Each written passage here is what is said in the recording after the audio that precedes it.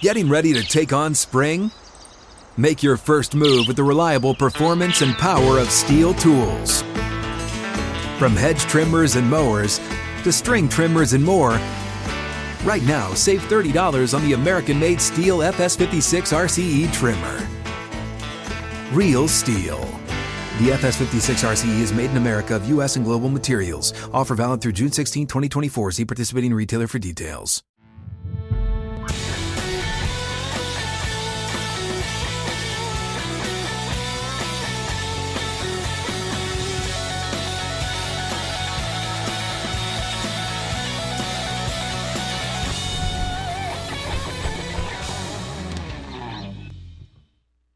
Out of the gates and ready to go. Outkick 360 across the Outkick network from 6th and Peabody alongside Chad Withrow. I'm Jonathan Hutton. Paul Koharski will be along later in the show as he lands from Los Angeles, where the Titans return victorious over the Rams last night on Sunday Night Football. 6th and Peabody, the home of Yeehaw Beer, Old Smoky Moonshine, and you can join us at the corner of 6th and Peabody for the Outkick 360 studios.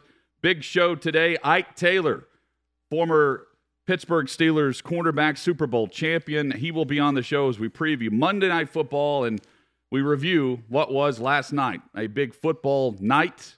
And Saturday, some crazy upsets across college football. We are back from Tuscaloosa, where LSU nearly pulled the upset over Alabama. Tennessee wins over Kentucky in what was a battle for some off-season momentum, we can say.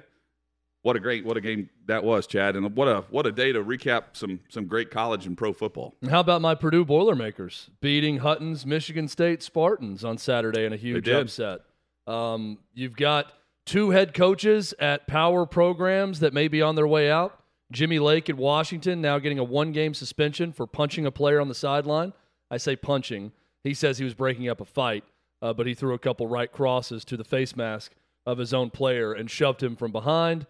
That's not good news for a guy who's not been winning. And then Dan Mullen at Florida, and just another snapshot, Hutton, of how quickly things can unravel over the course of one college football season.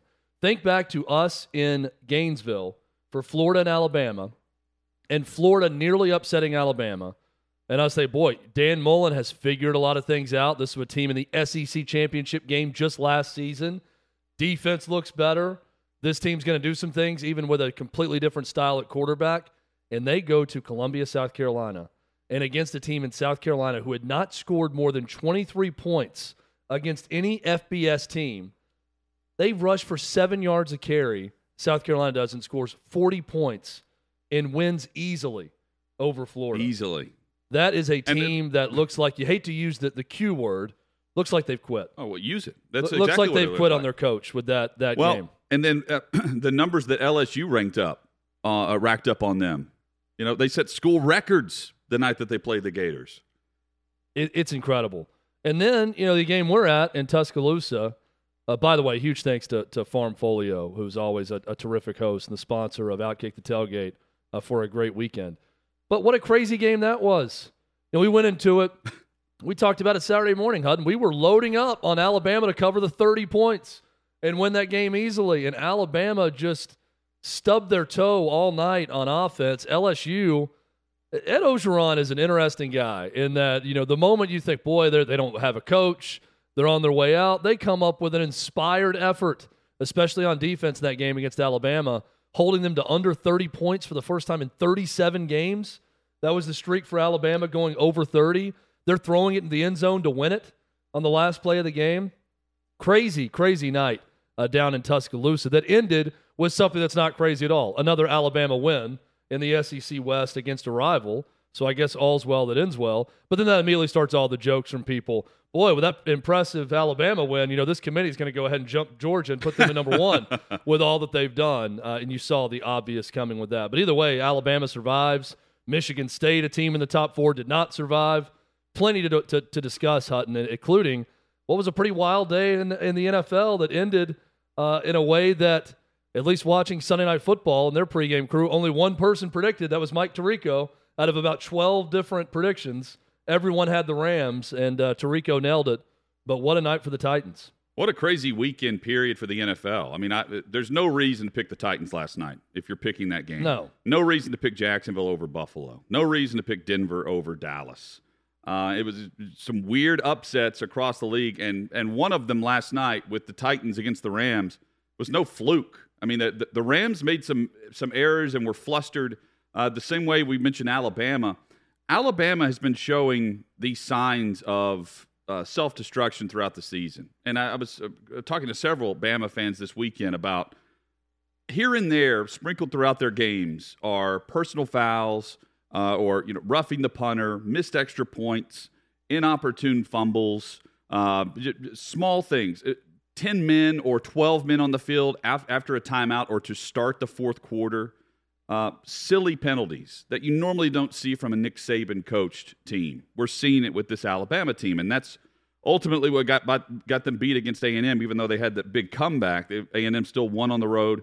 Alabama lost on the road, and then LSU nearly won on the road by the same thing, having the football with 5 minutes to go. The difference was LSU is no A&M when it comes down to it this year. A&M with a nice win over Auburn that we'll get to later in the show. Same thing for the Rams. Rams top team in the NFC going into Sunday night, and they look like the team that was distracted. They look like the team that would not have poise after losing their top offensive weapon. And while the Titans certainly were not good on offense last night, last night on local TV I said they weren't great. They weren't good last night on offense. Their defense continues to improve, and they're now a group that this team can count on, and that's why they're going to be in games even without Derrick Henry. They showed last night that they can stick with their identity, which is strong, gritty effort on defense, to keep them in games and allow them to figure things out on offense, which we discussed all last week. Well, and major props to Shane Bowen. I mean, defensively, that to me, that's a story of this Titan season. Is they go from the talking point a year ago was, boy, the Titans look really good on offense. Can they stop anyone on third down? Can they sack the quarterback? Can they even apply pressure to the quarterback? And this year, the defense goes in on a Sunday night game in L.A. and single-handedly wins them the game. And they're getting pressure. 5 sacks on Matthew Stafford last night. They're getting to the quarterback. 3 from Simmons. Good offseason additions, mainly Danico Autry, to add some pressure on offensive lines next to Jeffrey Simmons.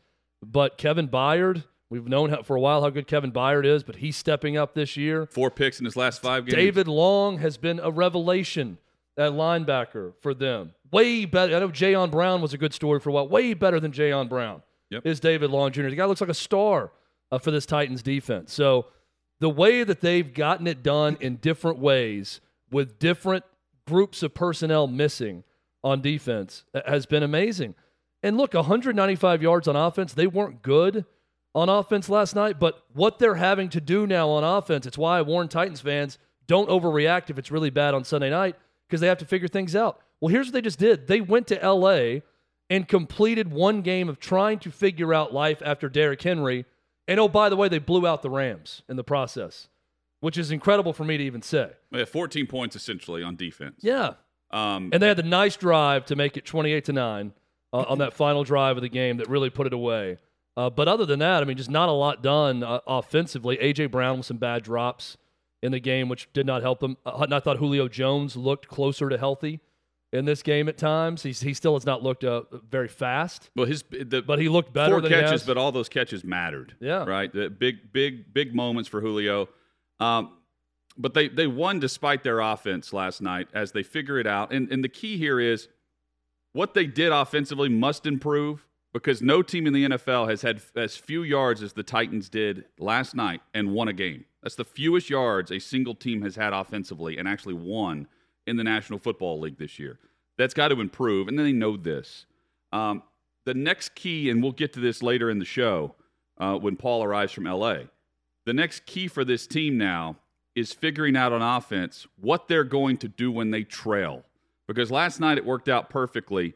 They had the lead. They were able to sit on the lead, run clock, and essentially win the game, and not really running the football well, less than 70 yards as a team. That's not their identity offensively, and it's all about volume of carries paired with, 25, 30 passes from Ryan Tannehill at most. That's what they want.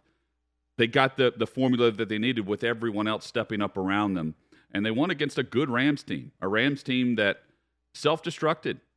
Matthew Stafford with a terrible decision to throw the football away. I get in the exact moment, maybe you don't know where you are and you're worried about the safety, so you get rid of the football, but throwing it right too long, he threw it right to him for the interception. That was basically a pick six. Next play, touchdown, Jeff Swaim. Play after that, return for a touchdown by Kevin Byard. That's all she wrote. You could see the look on Stafford's face. It was over. They were not going to get back in it. But the defense played for 4 quarters. That was the one solidification of the Titans' victory. The defense showed up for all 4 quarters. There was no big run by this LA offense. And you just kept, even at halftime, when it's 21-3 at the break, it felt like the Titans were just trying to run out the clock, especially that third quarter where there's a couple of field goals. Holding them to those field goals, huge. But it just felt like, okay, maybe that was the key for me. Maybe there's just not enough time left for the Rams to ever do anything, because you also never got any great confidence the Titans were going to explode in the game offensively. So maybe, just maybe, if the defense could continue to look like this, the Titans can run out the clock on the Rams. That's exactly what they did. 4 straight wins is the underdog, the straight-up underdog. It's either 4 or 5 now for the Titans. Now. 5 wins I can pull it up. As a Vegas underdog is really incredible. And now the Titans are 6-0 against last year's playoff teams on their schedule. There's no better resume in football than the Tennessee Titans right now, with their wins and what they've done. Yeah, 5 now. They beat Seattle. They were 6.5-point underdogs against the Seahawks. They won that in overtime, won by 3. 6-point underdogs against Buffalo. They won by 3. 4-point underdogs against Kansas City. They won that game by 24. 3-point underdogs against the Colts. They won that game by 3. And then in last night, 7-point underdogs at kickoff.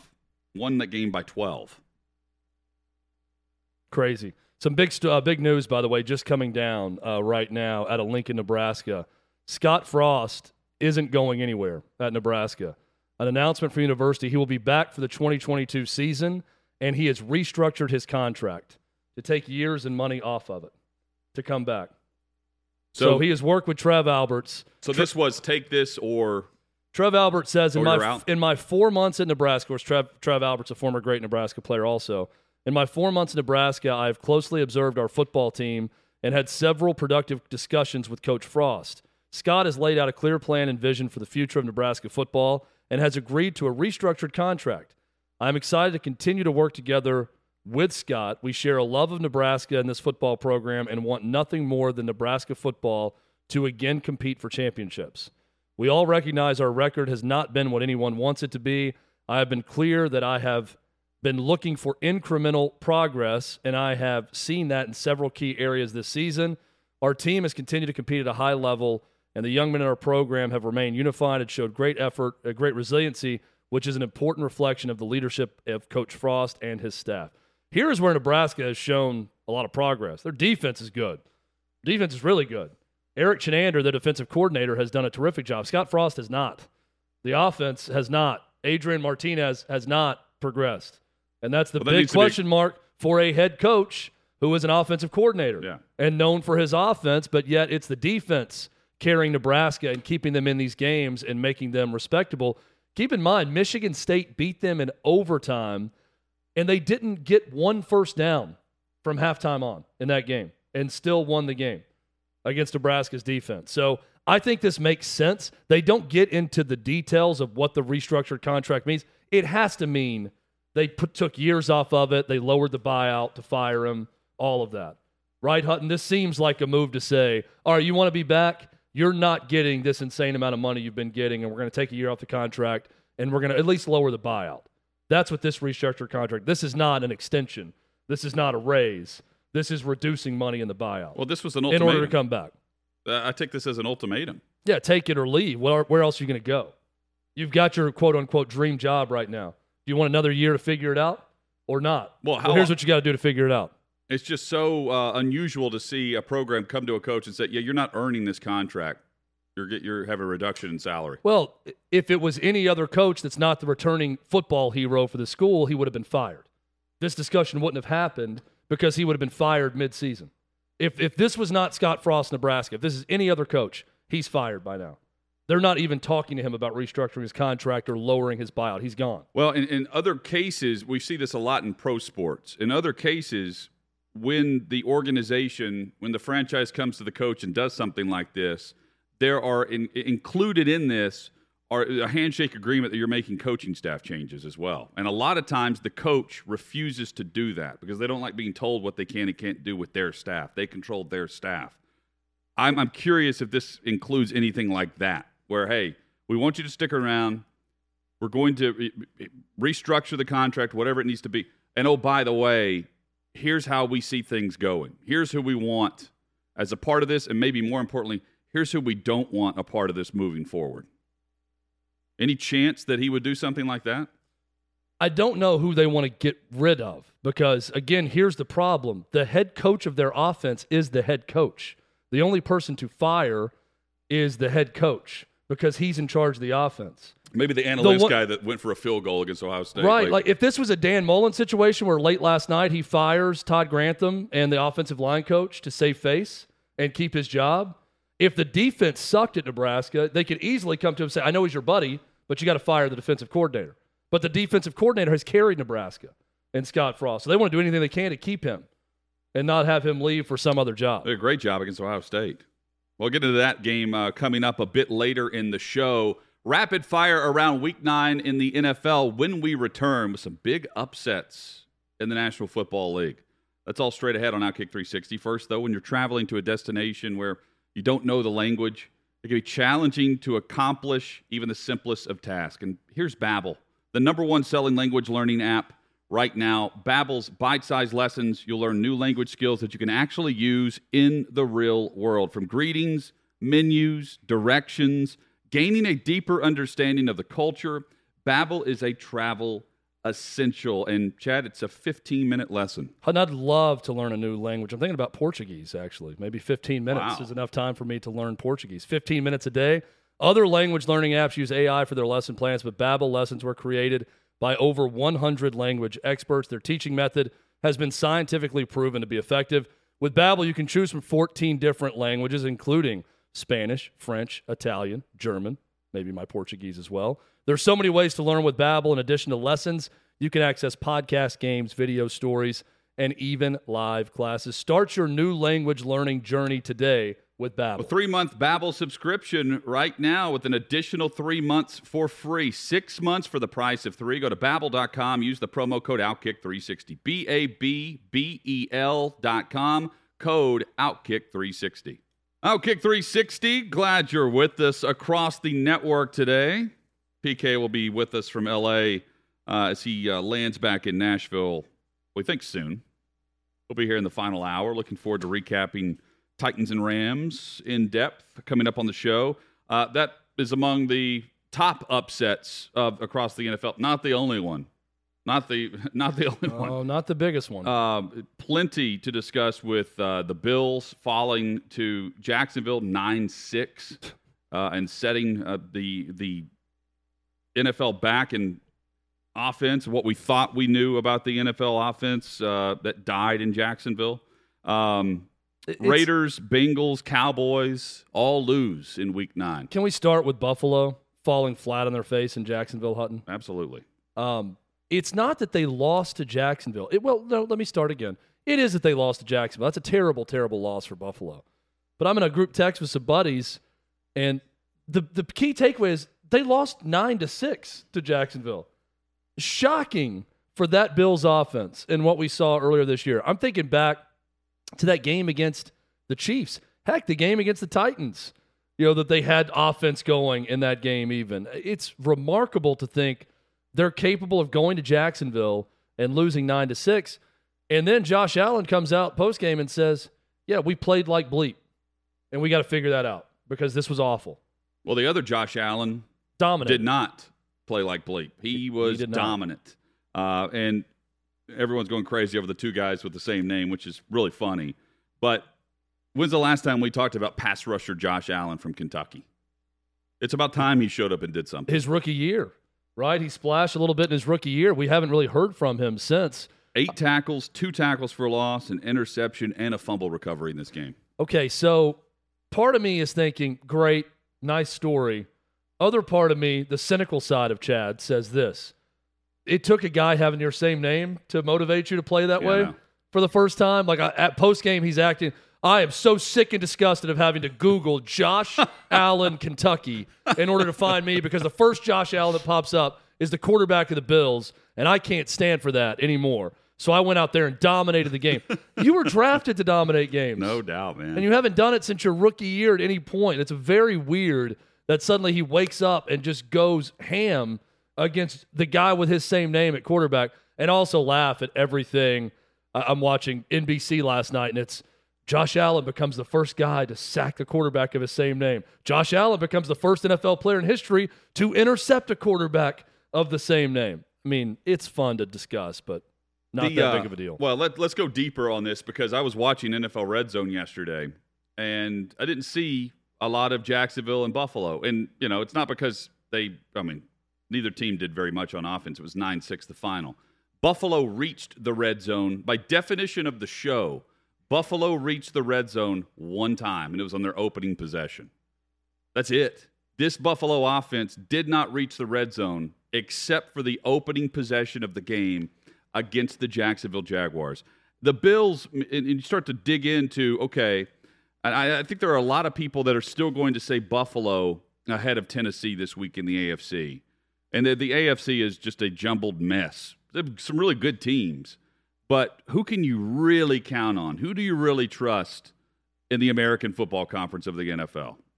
And you have to make up reasons as to why, and ifs, ands, and buts as to why you would rank them number one. Somebody's got to be there. For me, it's Tennessee. Buffalo, meanwhile, when you start to dig in and what they've done, their victories this season are against Washington, Miami, Houston, and Kansas City. Those 4 teams make up their 5 victories. They're 5-3. They have losses to Tennessee. They lost, of course, yesterday, and lost to you start to you look around at what they've done and what they haven't done. There's nothing consistent about Buffalo. Their defense is really good. They rank number 1 in a lot of categories, but defense only gets you so far in a league that is set up for teams to score. A league that is set up just based on the rules for the quarterback to dominate. And for a couple of games this season, we have seen Josh Allen under consistent pressure, the quarterback Josh Allen, under consistent pressure.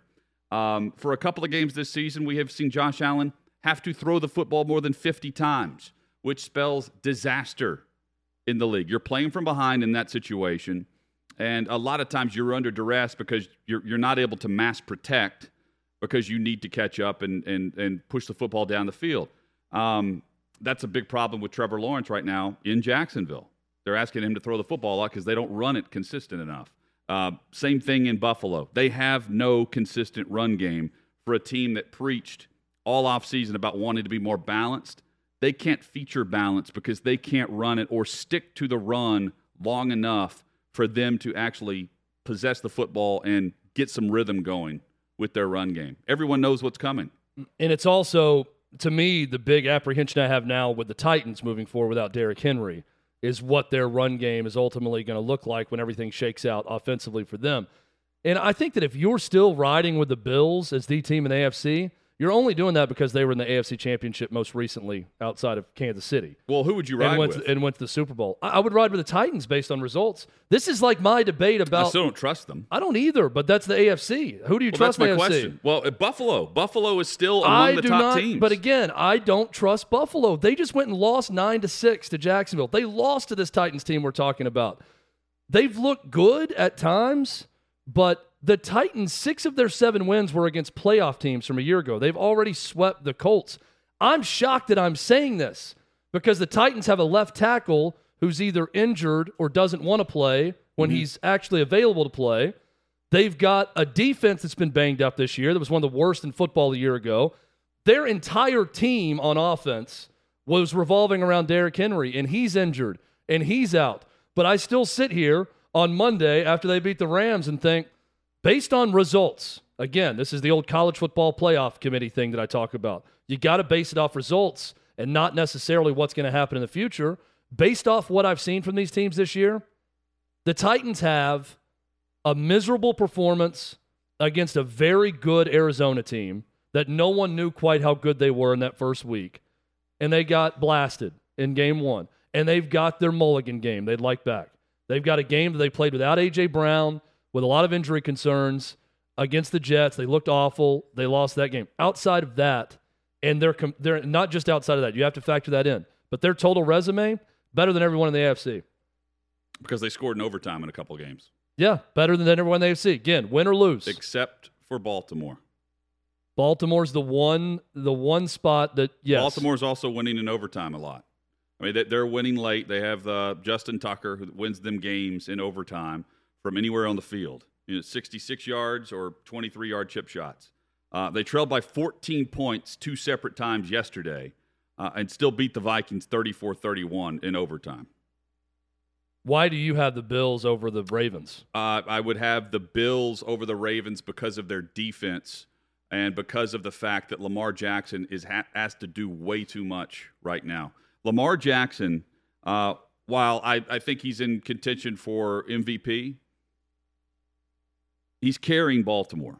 21 times the quarterback carried the football yesterday.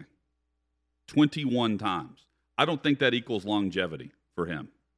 I think Josh Allen has a chance to be healthier than Lamar Jackson. I think the Ravens, to me right now, the Ravens discussion, Hutton, is even more valid than Bills versus Titans in terms of who's been the best so far this year. And look, I say I'm taking the Titans right now. I'm taking the Titans because I think their wins and their resume is better than everyone else in the AFC.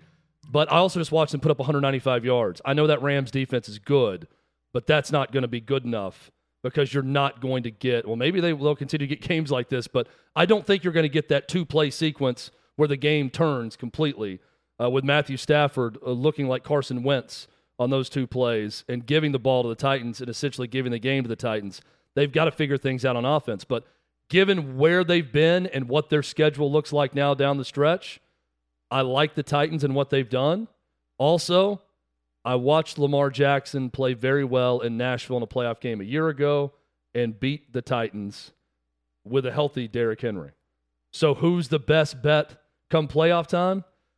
I fall back to what have we seen with the Bills? They're the most recent team outside of KC going to back-and-back Super Bowls to be in that AFC Championship game, where it was the Titans there the year before. Well, I point to Buffalo only because Buffalo, offensively, I feel like yesterday is an anomaly for what they are and who they are, points-wise. You holding Buffalo to 6 points? The thing about Baltimore is they have trailed by double digits. They had that comeback win over the Colts.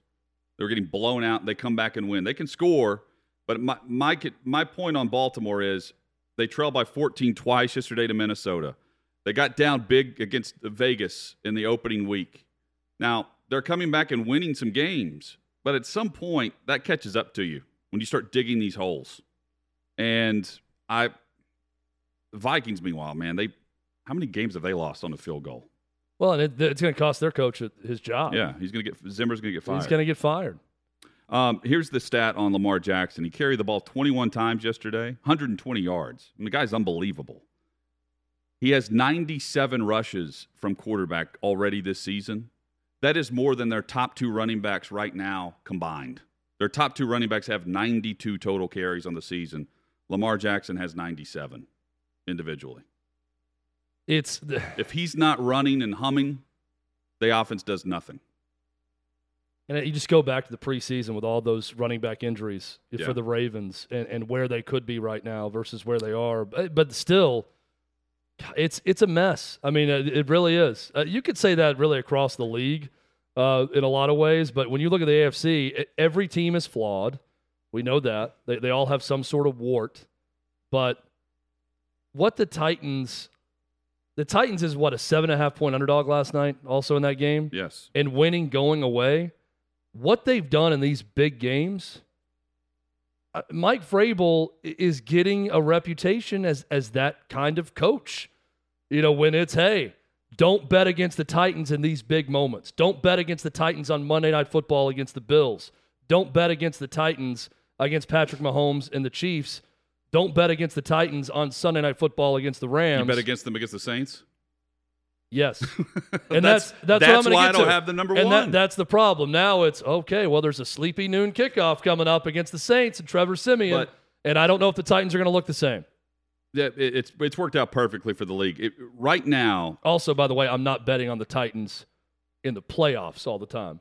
When I say that about Mike Vrabel, it seems to be more of a regular season thing. He had the nice run to the AFC Championship, but I guess I'm still clouded by that really bad performance where they looked good leading up to that game. Well, not really. They had the bad game in Green Bay, but the performance against Baltimore last year.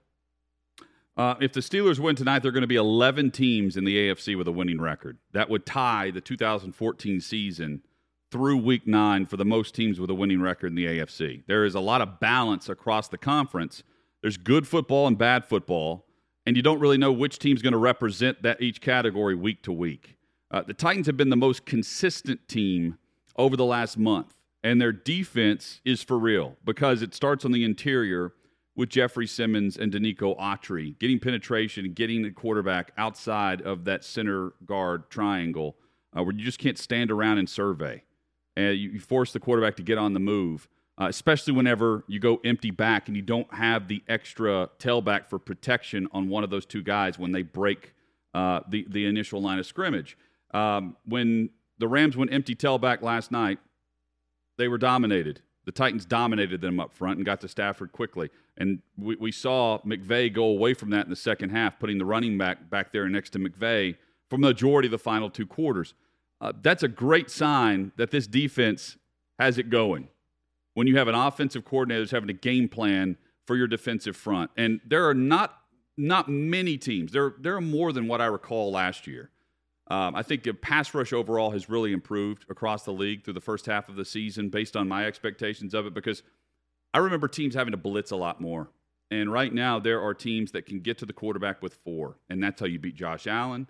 That's how you beat Patrick Mahomes. That's how you get Matthew Stafford on the ground.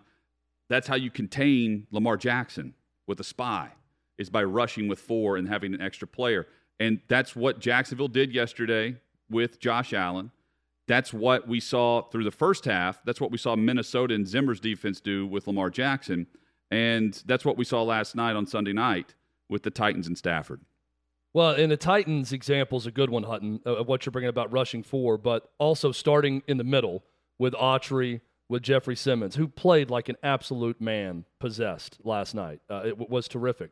The play that I point to, though, about the Titans and what they've been defensively and this great step up that we've seen was not the first interception where Stafford's spinning in the end zone and throws it right to David Long Jr., but the Kevin Byard pick 6, where we saw a clip earlier this year of Rashaan Evans look like he was a dog chasing his tail in coverage at one point, didn't even know where he was going and kind of moving around in an awkward way.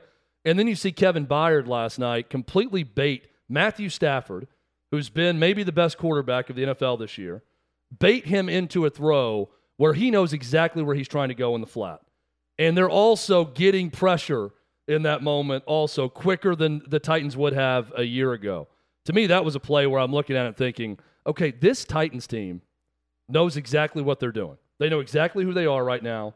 They know where pressure's coming from. But I thought that play was really indicative of just how much better they've gotten and, you know, how much more clear things can be when you actually have a defensive coordinator in Shane Bowen. And he's made a great impact. We talked a lot a year ago about the Titans and a lack of direction, lack of voice on defense, and we're not talking about it this year. Now that they have a defensive coordinator in name. Well, their defense, outstanding. I mean, we mentioned last year, we harped on, if you're not from the Nashville area, this third down defense in Tennessee was the worst period over the course of the NFL stat keeping and bookkeepers. It was horrible. And now they're top 12, top 13 in the league in that third down category. Extremely good in red zone defense as well, which was something that they were actually good at last year, forcing field goals. And the reason why they lost to the Jets is the same reason the Rams lost to the Titans last night. You get to the red zone, the Titans scored touchdowns. The Rams got to the red zone and kicked field goals. And that's why the Titans pulled the upset. That's the remedy for having to figure out how to how to manage offensively without your MVP. Hutton, a week ago, we were talking about the Cowboys finding a way to get it done with a backup quarterback. In the moment, every time this season, I start to think, here is a team that's great, that has a chance at greatness, that they are delivering on preseason expectation and then some. An awful Sunday happens or an awful game happens. The Dallas Cowboys were that team yesterday. They got manhandled by Denver. Yeah, and Fangio's defense dominated. That's a huge win for Vic Fangio.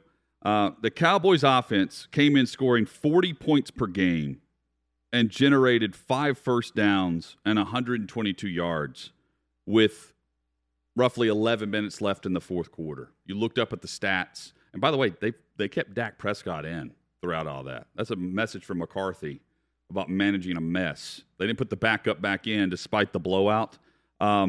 This game was not close. The Cowboys did not score until the fourth quarter. It was 30-0. And Denver came out. I was concerned with Denver on the message that it would send that Von Miller, the face of the franchise, was shipped out in a trade.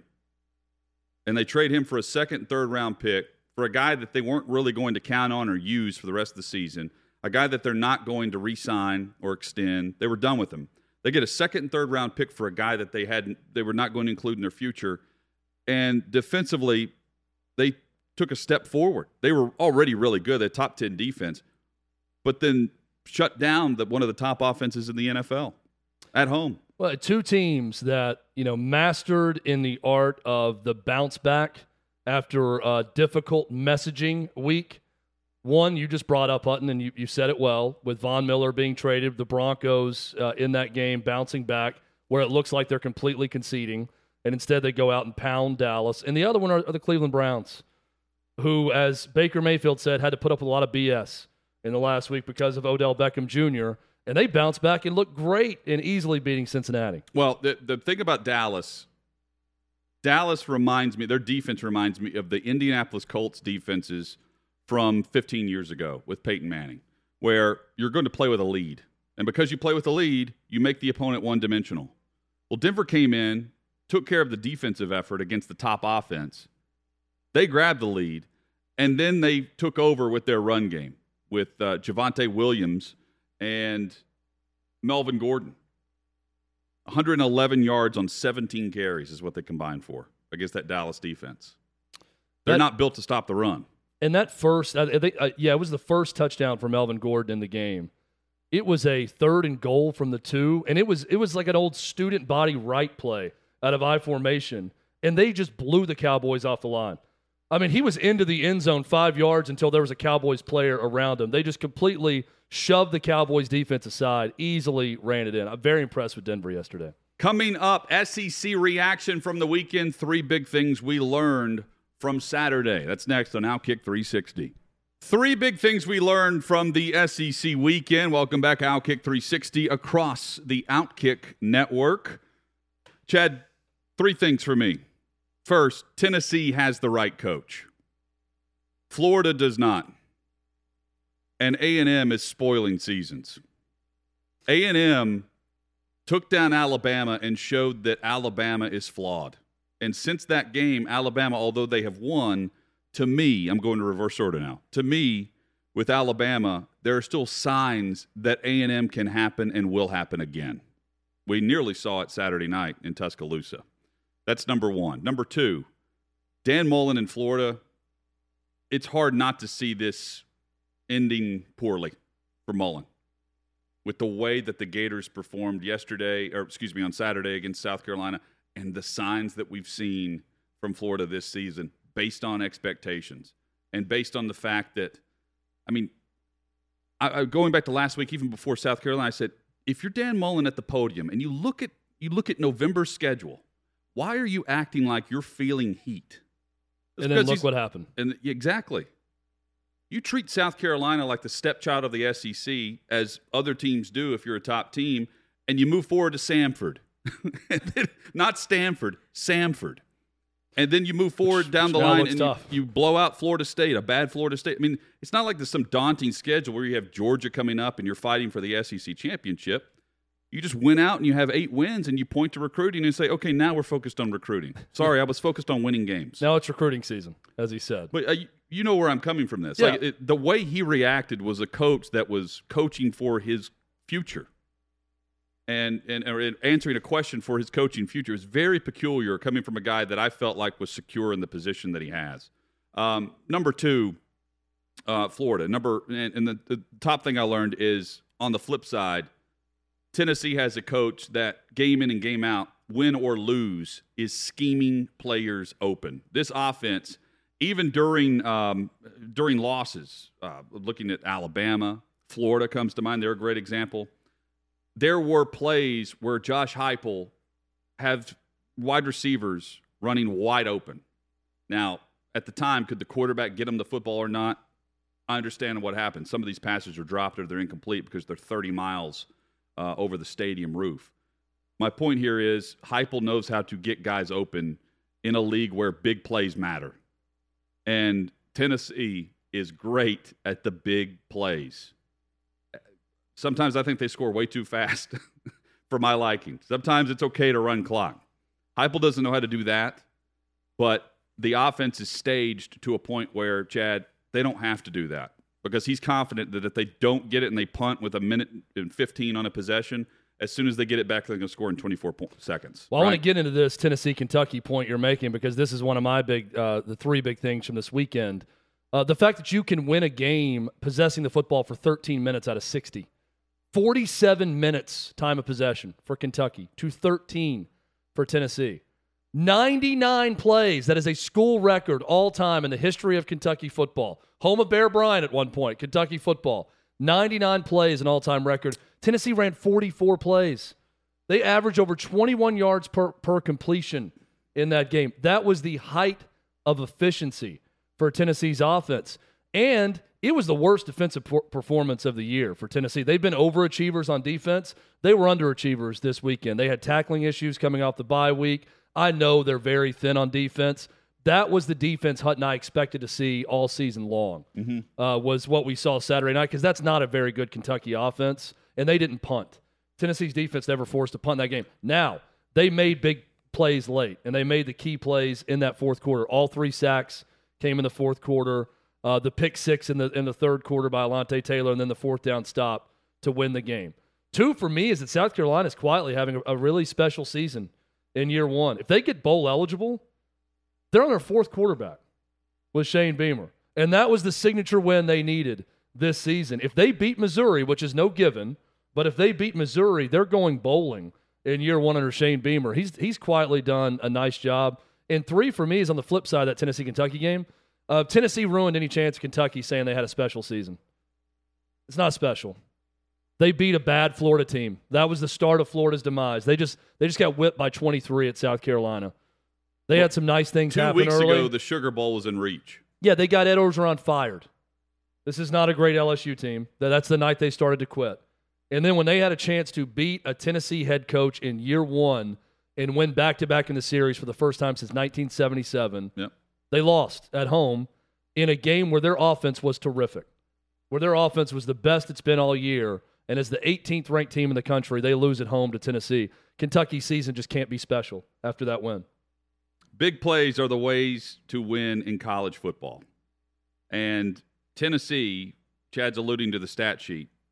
If you look at the stat sheet and you look at the offense that Kentucky put up, 600-plus yards of offense, dominating time of possession, not punting in the game, and they lost because Tennessee had 2 plays of 70 or more yards go for touchdowns in the same quarter.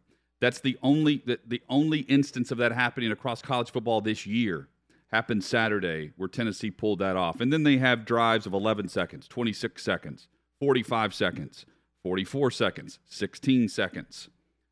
Josh Heupel's doing some great things offensively with the talent that he inherited. And it's so refreshing that we're not having to hear about, oh, wait until I get my guys here. We're building this brick by brick. We're following court.